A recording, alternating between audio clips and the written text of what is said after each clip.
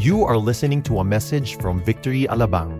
Get the latest updates by visiting victoryalabang.org or like us on facebook.com/victoryalabang. We are in the current series, The Great Exchange, at ito po ay ang pangatlong linggo na. Now, I just have a story po, no? A story of dalawang magkumpare. This is about the good news, bad news. So, they were talking one day, sabi nung isa, sabi niya, parang meron akong good news sa'yo. Sabi nung isa, ano yun? Sabi niya, you won a big amount of money. Nanalo ka, ang dami mong pera. Oh, talaga? Sabi ng isa, di ba? So magkano? Basta malaking amount of money ang napanalunan mo. Kaya lang pare, may bad news. Sabi niya, ano yun? Wala sa akin eh. O hindi bali na. O sige, pero meron akong good news sa'yo. Ano yun? Yung pera mo nasa ATM. Pero pare, may bad news eh. Ano yun? Yung ATM nasa Mindanao. Pero hindi bale, meron tayong good news. Sabi na naman ng isa, di ba? I-ship natin yung ATM mo dito. Yung ATM mismong machine, kukunin natin from Mindanao, dadalhin dito sa Maynila. Oh, talaga, kailan mangyayari yun? Ito nga ang bad news, pare. It will take 15 days. 15 days daw. Pero itong good news, sabi na naman niya, merong jet plane. May jet plane. Doon natin isasakay yung ATM machine na galing Mindanao at makakarating yan bukas. Oh, excited na ako. Kaya lang pare, bad news, sabi niya naman. Yung airport nasa Subic. Hindi tayo sa Muntinlupa eh. Pero hindi bale, may good news ako sa'yo, sabi ulit niya. Pwede i-wire transfer yung pera mo. Oh, talagang excited na ako. Kaya lang may bad news. It will take 5 days pagka na-wire transfer, sabi niya. Pero meron akong good news. Yung pera mo, i-deliver yan sa bahay ninyo. Kaya hindi ka na kailangang umalis. Diyan na yan. Hintay ka lang. Kaya lang may bad news eh. Ano na naman? It will be given to you in coins.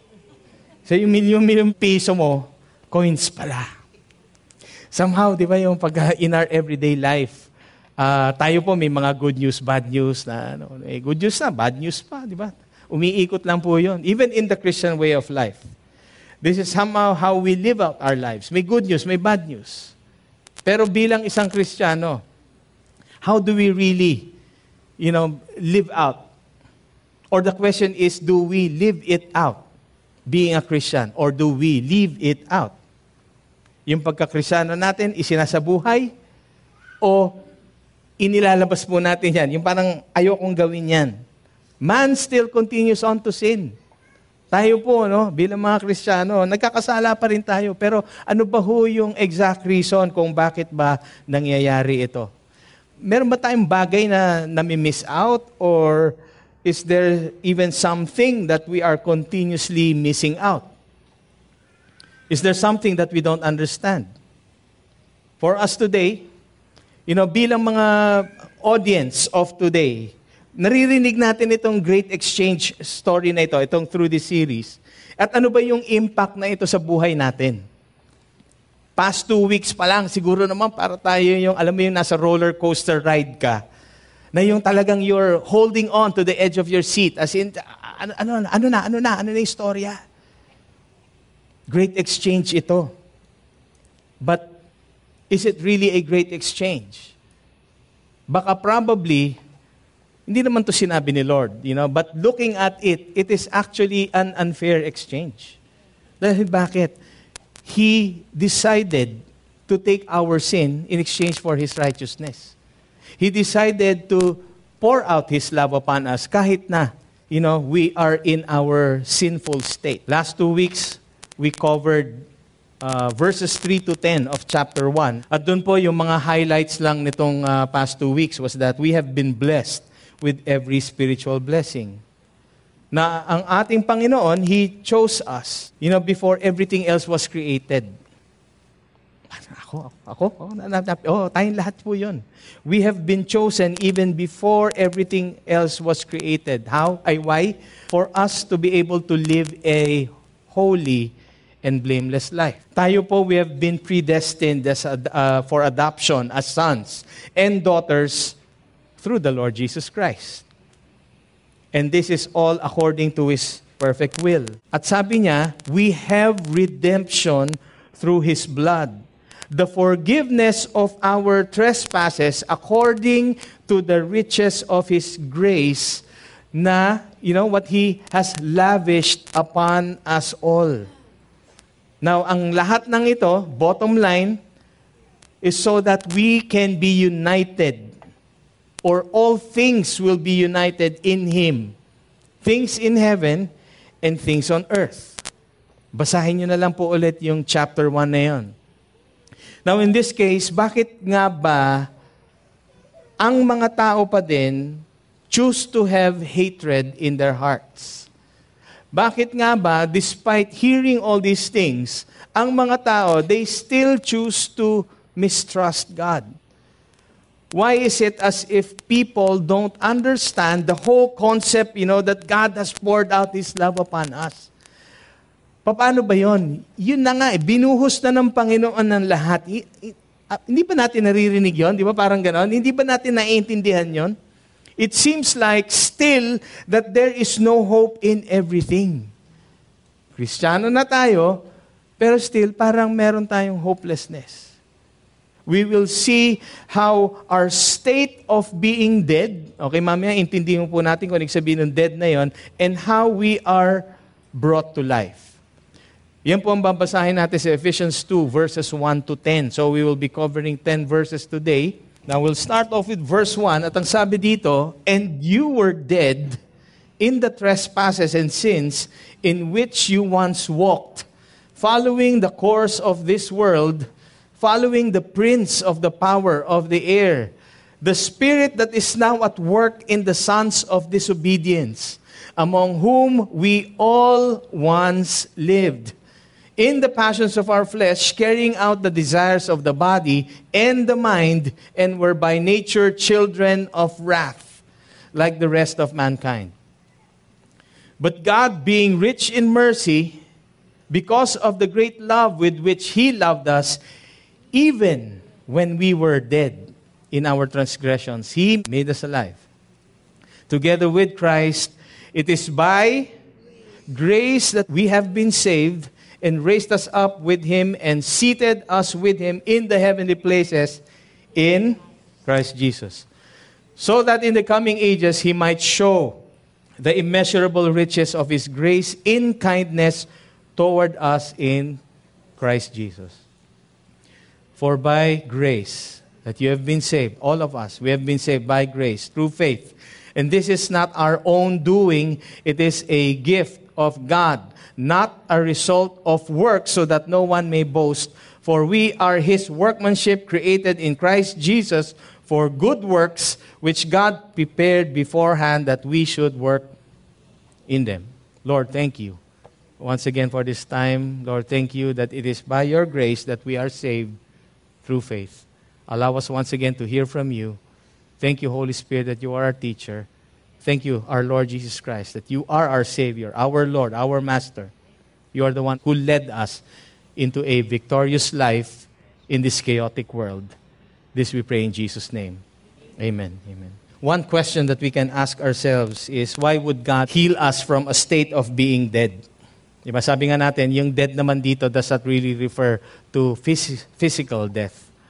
Now, I recently asked my wife, sabi ko, love, ito bang, yung mga halaman, o yung mga halaman natin, pagka yan ba ay, namamatay, nalalanta, natutuyot, yung halos pangit na talaga tignan, yan ba yung nabubuhay pa?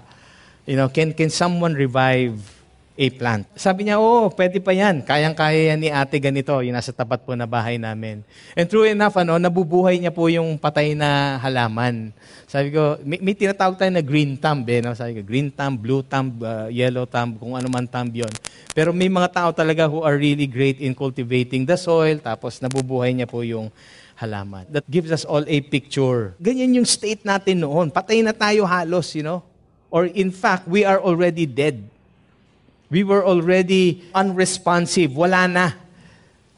Everyone hears about good news, good news, good news. Everyone hears about the gospel. But it seems like ang pagkakatinig natin sa good news ay somehow parang may bad news pa rin. When we receive, an information at may magsasabi sa atin, katulad nung nag-uusap na dalawang magkumparyo kanina, ano bang gusto mo muna, good news o bad news? Minsan sinasabi natin, we prefer, bigay mo na muna yung bad news. Mamaya na yung good news dahil gusto namin ma-excite. Some others, give me first the good news para motivated na ako. And then pag narinig ko yung bad news, okay lang yon. But when Paul started with chapter 2, he starts off with the bad news. Sabi niya sa atin, and you were dead. Patay kang bata ka. Di ba parang ganon? Di ba? We are talking about what the past was. You were already dead. Dead in what? Dead in the trespasses and sins. Diba? We are dead as compared to our risen King. We are dead as compared to our Lord Jesus Christ, who is alive because of His righteousness. We are dead in our trespasses and sins. We are spiritually dead, and then we are lost. We are not lifeless physically, but we are lifeless spiritually. Wala na ho tayo nakikita. Nabubulag na tayo, hindi lang sa katotohanan, pero kung ano yung katotohanan sa salita ng ating Panginoon. We are dead and we are unable to help ourselves. We are dead and definitely we are powerless. We are dead, and it is really beyond hope. That's why we probably, no one labels someone a sinner or an offender or whatever. Pero tayo, because of our choice of violating God's moral standards, kaya po tayo, we were dead in our sins. It's our choice not to conform in the moral standards of the Lord. This is what yung trespasses and sins are meant. Po. Yung last part of chapter 1, so previous chapter ni Apostle Paul, dito po sa book of Ephesians, is Paul's thanksgiving and prayer. He was praying, papasalamat siya that, Lord, you have provided your people wisdom and revelation para etong mga tao mo, kami pong lahat, we will know you better. He also prayed na magkaroon sila ng enlightenment. And this is the same prayer for us today. Lord, salamat, for giving your people wisdom and revelation. Para talagang makilala pa namin kung sino ka. Maraming salamat, God, that you've enlightened us. You've opened up our eyes so that we may know the hope to which God has called us. Namulat tayo sa isang mundong napakagulo talaga. Hindi lang po napakagulo ng traffic. Traffic is normal here in Metro Manila. Pero it's a way of life. At para sa atin, dahil doon na tayo namulat, doon na tayo nasanay, akala natin that's it. That's the normal thing to do. Sabi ni Apostle Paul, salamat God that there is really hope to which you have called us. Declaring the very great extent, Apostle Paul was saying, the vast power of God which has bestowed in Christ Jesus. Si Jesus has headship and authority over all His people. And then si Paul, switching now from that part, chapter 1, pumunta siya sa chapter 2, he reminds the Ephesians of the reality of sin. And you were dead. He reminds us also at this time, and you were dead. Katulad din nila, wag po natin kakalimutan yung ating past condition. Let us not forget, we had a past condition from which Jesus saved us. Bulok na klase ng buhay. Pero ang Panginoon, inabot tayo. He gave us salvation. He loves us so much that He would not allow that to happen to each and every one of us. Nasubukan na po natin to go through life na yung with so much stress. At para sa atin, talagang, this is the end of it. Hindi lang po yun yung inabot ng ating Panginoon. And inabot niya yon dahil po para sa atin, dahil sa kasalanan natin. So we have to thank Him from that. The words there, were and once. Diba po? We were and once refers to something in the past. It's supposedly the old way of life for all of us. We were dead, in which we once walked. We were following the course of this world. We were following the prince of the power of the air. The prince of the power of the air it refers to Satan. It refers to our worst enemy who tries, sinusubukan, or even tried to dominate us. Let me tell you this first. Once that we are in Christ, wala na pong hold ang kaaway sa atin. Wala na hong power si Satan over us. It is sometimes that we give in, kaya Sige na nga lang, ganito na nga lang ang gagawin ko. We were also called, sons of disobedience. And those people who have committed themselves to continue on a life doing dirty work, so to speak, they are sons of disobedience. When we say that we are following the course of this world, it is declaring to ourselves that there is no other way of living this life anyway. Kasi yun na nga, kalakaran na ito na yung nakasanayan, ito na nga rin ginagawa ng magulang ko eh. Ito yung ginagawa ng mga people who are surrounding me. Sin that has turned into a lifestyle. There's no other way around it. Parang tinanggap na natin ganun yon. It is already the norm. Ano ba yung mga examples? The way of the world would tell us that it is okay to live in as a couple. People decide not to get married because, I don't know, for whatever reason yan. Maybe it would be valid for them, but siyempre ito po ay isang malaking kasalanan. People who continue on to womanize. People who continue on to have extramarital affairs. That is the way of the world. People who, just bribe as a way of making things faster instead of waiting on the Lord. Those people who continue on, with perennial lying. Ang pagsisinungaling sa kanila ay isang normal na bagay lang na as if nibal na. Okay, kahit may masaktan na tao, okay lang. People who gossip, people who talk about other people who talk, behind people's backs, people who try to destroy relationships, people who cause disunity, and then the list goes on. But Paul is saying and reminding us that this is how we once walked. We all once lived in the passions of our flesh. Andun po yung focus natin noon. Sobrang focus na as in talagang in love tayo sa kasalanan dati. Carrying out the desires of the body and the mind. When we are a young person, everything is just like a happy-go-lucky kind of life. Para tayong mga carefree, di ba, na mga tao. Because all that is today is just being enjoyed. That's the mind of a young person.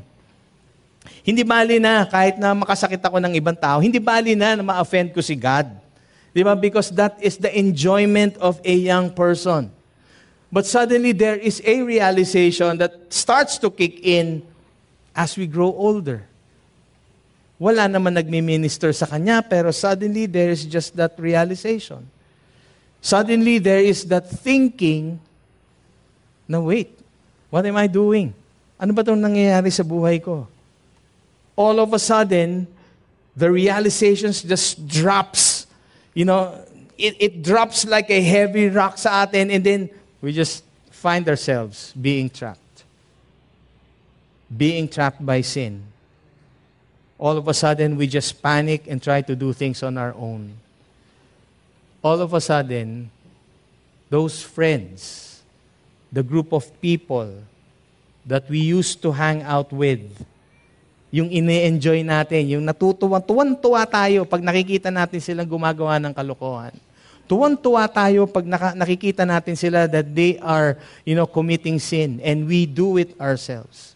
Suddenly, these people are gone. Kasi wala na tayong pakinabang sa kanila. Yun lang pala ang habol ng mga tao. Yung mapapakinabangan ka to fall into sin. Where are they when you need them the most? When in fact, are they the very people that we need the most? They have now deserted us, and then now, all the more, it starts to sink in.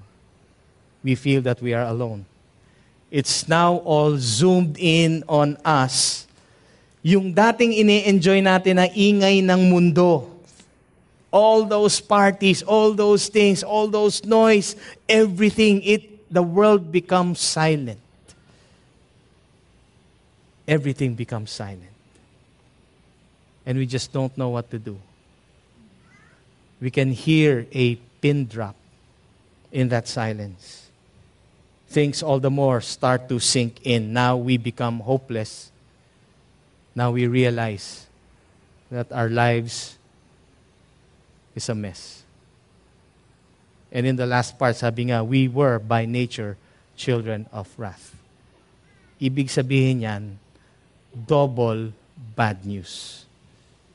Children of wrath, we deserve to ultimately be eternally separated from God.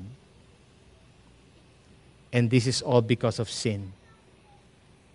Nagkasala po tayong lahat, at ang tama lang po na mangyari sa atin ay maparusahan. We are helpless and we realize that we need someone.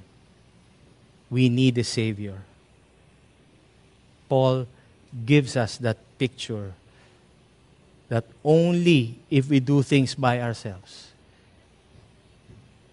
there's really no hope. But in that silence, all of a sudden, boom!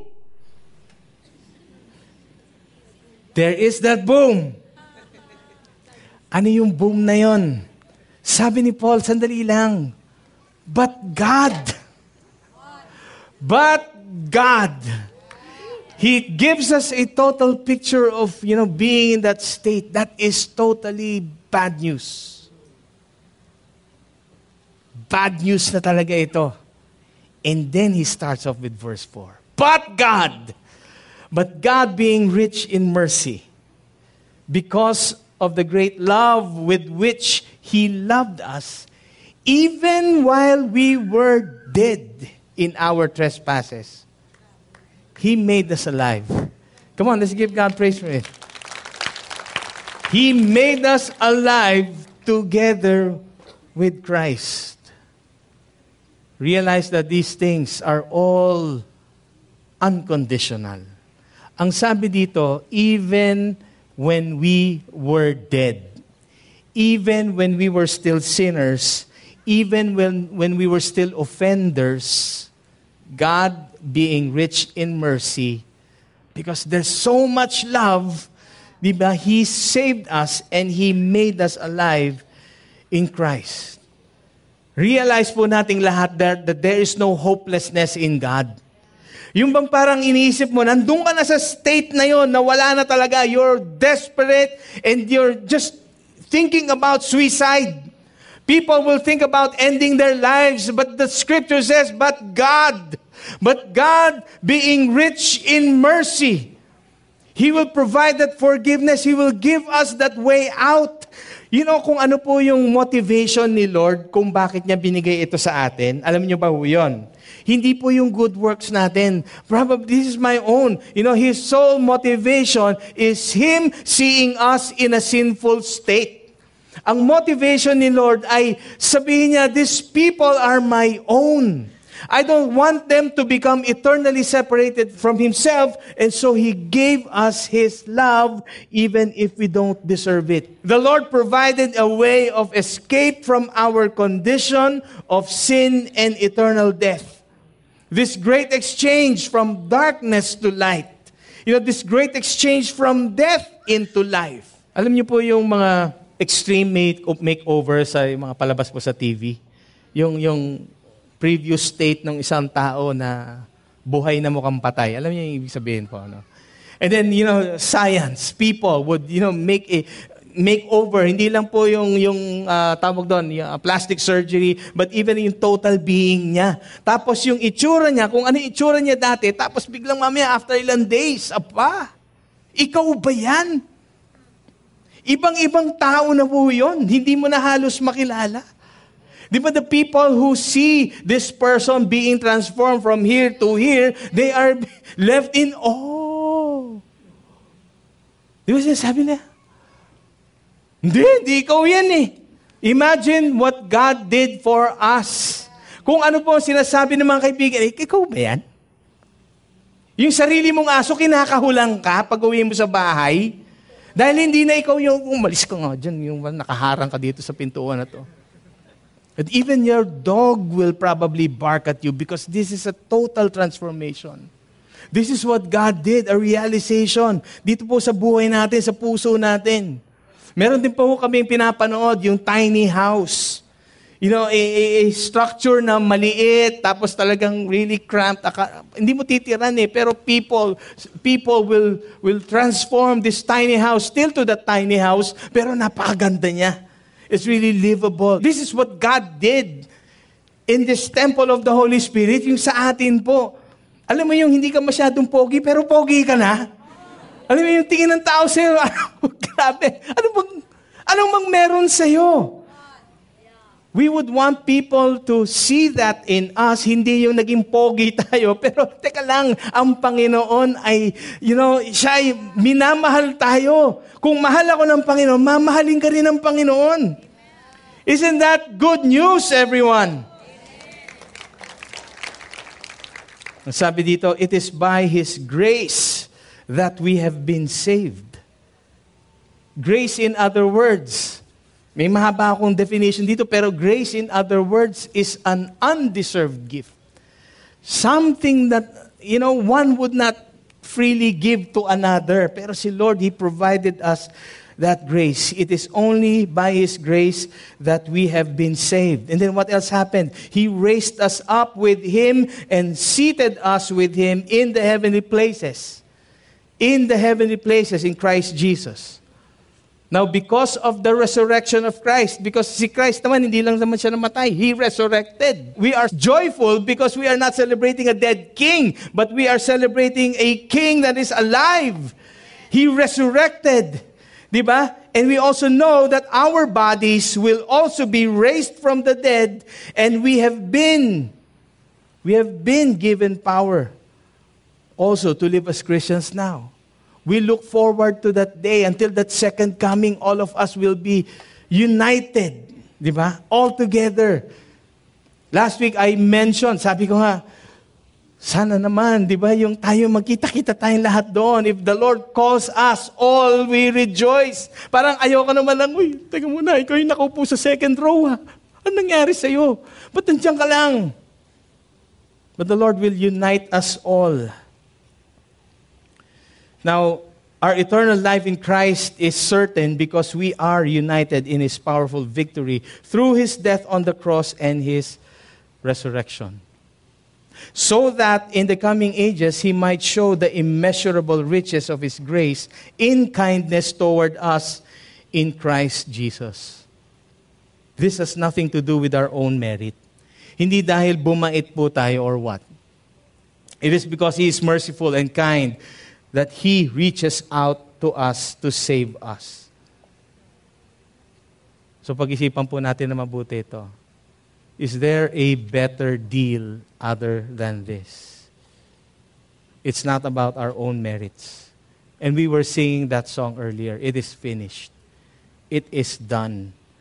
It has all been paid for by grace that we all have been saved. Verse 8, Paul reiterates, for by grace you have been saved through faith. This is not your own doing. It is a gift. Again, a gift is something that you don't pay for. Bigyan mo naman ng regalo, bayaran kita. Hindi mo nga alam kung bibigyan tayo ng regalo o hindi. But the Lord offered something to us, something that is really valuable. It is not a result of works. Para hindi tayo makapagyabang. Para hindi natin sabihin sa iba, hindi kagagawan ko to eh. Para hindi sabihin, I prayed 1,000 prayers of this and that. Nilakad ko nga ng paluhod eh. Simula Muntinlupa hanggang Baklaran. Oo, lapnos na nga yung balat ko eh. Dugo-dugo na, labas na yung buto. It will never be about our good works. Ang purposes ng ating Panginoon hindi lang temporal. They are eternal. The purposes of God is not just to make us happy. It's not only to provide blessings or enable us to escape the torments of hell. Pero ang lahat ng ito ginawa ng ating Panginoon. He was working out things and it will always point back to giving the glory to Him. It will never be our glory, but this will always be for the glory and honor to God. Yung salvation, ito pong na-receive natin, it only should point back to the Lord, to the praise of His glorious and wonderful name. It is by grace that we have been saved through faith, not your own gift of God, not a result of work, so that no one may boast. For we are all His workmanship. We are all created in Christ Jesus for good works. The good works does not come side by side with His grace. The good works that is mentioned here is just an after effect. Ito po ay resulta nung ipinagkaloob po sa atin. So we cannot add on to what God has given us. His grace is even more than enough. It's truly enough. His grace should be it, not accompanied by whatever that we can do for Him. This is what God had prepared beforehand, that we should walk in Him, that we should live with Him, that we should obey, and again do things, not as a burden in our hearts, but we should do things with joyful hearts, again to bring back the glory and honor to Him.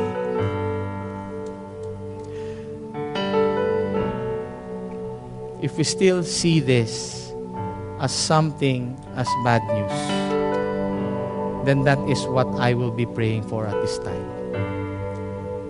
Sana po, even as we leave this place, talagang we leave this place with, wag naman po kayong tatalon at magsisigaw at sabihin na, God has given us His wonderful grace. It's between you and Him. This is really how, we expect, one another to, na ma-stir up natin ang bawat isa. Ito po ay kondisyon ng ating puso na hindi na natin What we need to do is just to do our work. Itong good news na ito will not only be for ourselves, but there are many souls out there who also needs the grace of God. So let me pray for you, Father. Once again, we acknowledge that our salvation is only gained by the grace that you have given us. And there is no other way for us to accept this except to just accept it by faith. Lord, there is no amount of works or good works that we need to perform para kami po ay magpapansin sa inyo. Bago pa namin naisip kung magpapapansin nga kami sa iyo o hindi, Lord, pinansin mo na talaga kami. You have already planned out everything beautiful. And this is not only for ourselves, but again, we are declaring this, that this will go on through all the next generations, Lord, until Jesus returns. We thank you, we praise you. In Jesus' name we pray. Amen. Amen.